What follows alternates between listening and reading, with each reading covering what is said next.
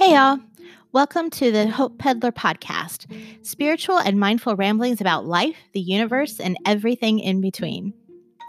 This is my first real episode, and as you can probably imagine, I've been excited to tell people about my new adventure in podcasting. The conversations usually go something like this. Hey, did I tell you that I'm starting a podcast? No, that's great. What's it called? The Hope Peddler, I announced with a bright smile and an eager nod. Oh, you can see their enthusiasm start to wane. Like the coffee peddler. That's interesting. Interesting. That's a euphemism for, wow, Beth, how completely unoriginal of you. Because you see, here's the thing. We have the greatest coffee shop in the world in my hometown, especially as far as my church is concerned. You can walk into the Coffee Peddler on any given day and expect to find one or more of our pastors meeting with local community leaders, or various members of the church getting together with each other, or just random friends you probably aren't going to run into anywhere else.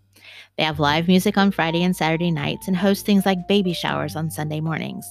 They have comfy chairs and free Wi-Fi and this beautiful courtyard outside where you can sit and write or read or talk, or if you know my husband and me, sit down and play a game of cards. It's a great place to come to when you want to meet up with others or find a bit of time for yourself away from home. It's very much a part of the day-to-day lives of most of the people I know. So can you see my problem? When I say my podcast is called The Hope Peddler, that's what everyone thinks of. A gathering place, which is awesome, don't get me wrong. I'm there quite a bit myself. But here's the thing. When I talk about being a hope peddler, I'm thinking about the exact opposite of a stationary gathering spot. As I explained to my friends, when I talk about being a peddler, I'm drawing from my limited exposure to history and my vast exposure to sci-fi fantasy fiction. In those genres, a peddler is something completely different than a coffee shop. Picture this. You live in an isolated cabin in the middle of the wilderness in a culture where there is no electricity, no running water, and your closest neighbor is 10 miles away. If you're lucky. It's probably more like 25 or 50, and by the time you've hitched up your wagon or saddled your horse to ride over for a visit, most of the day is gone. So you usually just stay home. And there you are, alone with whatever family you may have living with you, your husband, your wife, your children. And whatever work you have is hard. It's usually a lot, and it's all about survival. So one day you're outside on your front porch when you hear a sound carried along the breeze. The creak of wheels and the grooves worn into your dirt lane and the clip-clop of horse hooves is mixed with the tinkle of pots and pans gently knocking against one another. You stop and listen and recognize the familiar whistle of an old song. Now you know who's coming. She has a route and she stops by 3, maybe 4 times a year if the weather's good. You never know what she's going to have. It's something different every time. But you have a list of things you want and a whole box of things that you don't want anymore that you want to trade. Sometimes your peddler will have a letter for you from your family who live across the river. Sometimes she has the skill to repair some small household item, like taking the dent out of a pot or fixing an old broken toy. You never know when to expect her, but she's always welcome. She has news of the outside world and interesting stories to tell. Sometimes she has what you need, but sometimes she doesn't. But you always look through her cart, which is stuffed full of things, some of which you may never have even seen before. Maybe while you're looking, you run across something you would never know that you needed. Or you might see something that you never thought that you would want. She would stay for the night. You would give her a meal in exchange for the latest news and gossip. You would trade.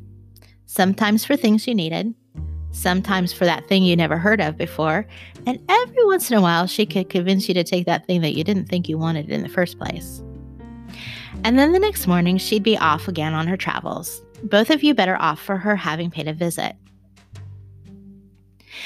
I think the thing I love the most about the image of the peddler is that she comes to people who are isolated and brings them all sorts of opportunity.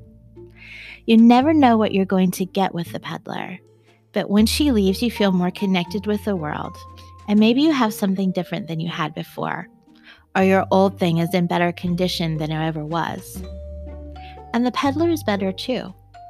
For a night, she has company and shelter and a meal cooked on a stove. She gets to tell her stories, but she hears new ones from you. It's a relationship of equals, a partnership, an even trade. I think about my version of a peddler, and then I look around at my modern life. I'm not tech savvy by any means, but even I have quite a few modern conveniences. For instance, my husband got one of those Google Home Minis around Christmas last year. It's kind of cool. You can set it up so that it will give you your news headlines, traffic report, and weather just by saying, "Google, start my day," or something like that. I don't use it a whole lot. But it can recognize my voice and play my particular playlist if I ask it to. Now, sometimes my oldest son will turn on the music from the app on his phone. He'll be all the way back in his room, and I'll be out in the living room all by myself in the middle of the night, and all of a sudden some random song starts playing. It makes me jump out of my skin, and he thinks it's hilarious. He can also change the TV channel from his phone, too. He thinks that's funny. That boy has the ability to torment me while still being in the opposite end of the house, thanks to technology. Now, if you aren't impressed by my Google Mini or my son's antics, how about this? When I was in Europe, my mom stayed with my boys. From Italy, I could place an order at my local grocery store on my phone, and someone would deliver the food to my door. My mom never had to make a list, and she never had to leave the house. Now, I never heard if my son changed the TV channel on her or not. I think some things are just better than not to be spoken of, right? And then I get into my car. I have an app that will tell me on Monday mornings how quickly I can get to the local restaurant where I meet my supervisor for a weekly meeting.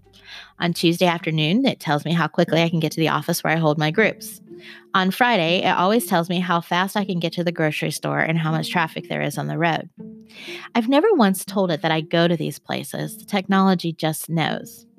Now, I was really excited to throw it off by getting a new job and changing up my routine completely. But guess what? Today I'm sitting at home and I get a weather report for the town where I work. Keep in mind, I only started that job 5 days ago. I'm sure there's a conspiracy theory lying in wait out there somewhere, but that's for somebody else's podcast. But in a world where information travels almost as fast as thoughts, and our phones connect us not only to people but news and information, where we tell a speaker that sits on our nightstand to order our groceries and they can be delivered to us the next day, it may seem that peddlers are outdated. In a lot of ways, the world is different, but I think our need for peddlers is just as big. Not for things or facts, but for the basics like kindness, peace, and hope. Because we need someone to bring it to us or to shed light on us, we aren't going to find it on our own. And that's not just me being cynical. There's actually scientific evidence that backs this up. Did you know that there's a specific part of our brains that is always on the lookout for danger? Our brains are actually wired to look for patterns and differences and to notice whether or not it's a danger to us. I remember this one time when my oldest was a toddler. There was something on the floor and I was in the middle of something, so I didn't go pick it up right away. He was taking a nap and I actually thought to myself, he won't notice it. He won't eat it. It will be fine. Guess what the first thing was that he went for when he got up from his nap that day? Yep. I don't think he ate it, but then again, this is the same kid that is messing with me with all his tech, so who knows? My point is, it was different, and his brain caught onto it first thing. So what we need to know is that our brains are wired to look for danger as a survival skill. I heard someone say once, and I can't for the life of me find the source right now, that it is more important to remember the tiger who ate your brother than the pretty flowers in the field. Think about that for a minute. It's true, right? I mean, all the pretty flowers in the world don't matter if a tiger makes you his dinner on your way home from work. In order to survive, we need to be aware of the dangers around us. The problem is that if we let it, that is all our brain is going to focus on. Not that the media helps. A few years ago, my youngest son was struggling with anxiety. He was upset by all the news he was hearing, convinced that there was nothing good in the world. After all, if there was anything good going on, why wasn't that on the news? We had to explain to him about the way the media works. What's the saying? If it bleeds, it leads. For every 30 minutes of news, we get what? Maybe a minute or two of good news?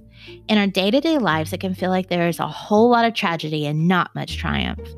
And it's really easy to get sucked into the negativity. So I acknowledge that it's an important function of our society and even our own brains to focus on the dangers of the world. You can't be safe from something if you aren't prepared for it. I get that. But when I talk about peddling hope, it's not to spout some sort of feel-good philosophy that everything is going to be okay. I'm okay, you're okay, the world's okay. Because we all know that it's not okay. Life is hard. Bad things happen, and a lot of it is out of our control. That's the truth, and I'm never going to pretend that it isn't. But in my job, which offers some pictures of the most horrific pieces of mankind, I also get to see the beauty of survivors. I get to see hope lived out. I'm no expert in life. I'm just a collector of trinkets and stories, ideas and theories. I've had the privilege of sharing bits and pieces of life's journey with some of the most remarkable people in the world. I've had the honor of sitting with them in their pain, of being with them when they discover that they are stronger and more courageous than they ever knew. I've listened to their stories, and I've learned a lot from them along the way. It's enlightening, encouraging, and humbling, all at the same time. So, I'm not a con man selling some non-existent snake oil. I'm a peddler, offering the bits and pieces I've learned as I've traveled the road of life. I've seen the bad, the world at some of its ugliest, but I've seen the good too. It's still out there, and it's more common than you think. But peace, kindness, and hope, they're all quiet. They work in the shadows, which is exactly where they're needed. But that means that they aren't easily seen or noticed. We have to go looking for them. But life is hard, and it's busy, and it isn't easy to make the time when you're trying to survive. And that's why I decided to do this podcast. I'm learning to train my brain to see beyond the danger because my day-to-day life involves looking for the good in the world and helping people not just survive the darkness, but learn to thrive and find light even in the worst times. Beauty exists. Love lives on. The world may be full of darkness, but we can find light. We can build peace into our lives. There is meaning and kindness and trust all around us. But it's small and it's quiet. And for those who are too busy to survive, to look for it, it's often easy to miss. And just about the time when we think all is lost, the unexpected comes around the corner in a way that we never thought that it would. I can't tell you what will be in my peddler's cart from week to week. Sometimes I'll help you fix things that have been broken. Sometimes I'll have news for you. Sometimes I may offer you something you've seen before, but maybe you forgot about. Sometimes I'll offer you something you never knew that you needed. Maybe there will be things you never thought that you wanted. And when I get the technology figured out, give me a minute or a month on that one, I hope that we can exchange stories and ideas. I hope that you smile when you hear the peddler coming. I hope that it makes a difference in your life. Martin Luther King Jr. said, "Only in darkness can you see the stars." Look up, my friends. Look around you. Look for hope. It's there.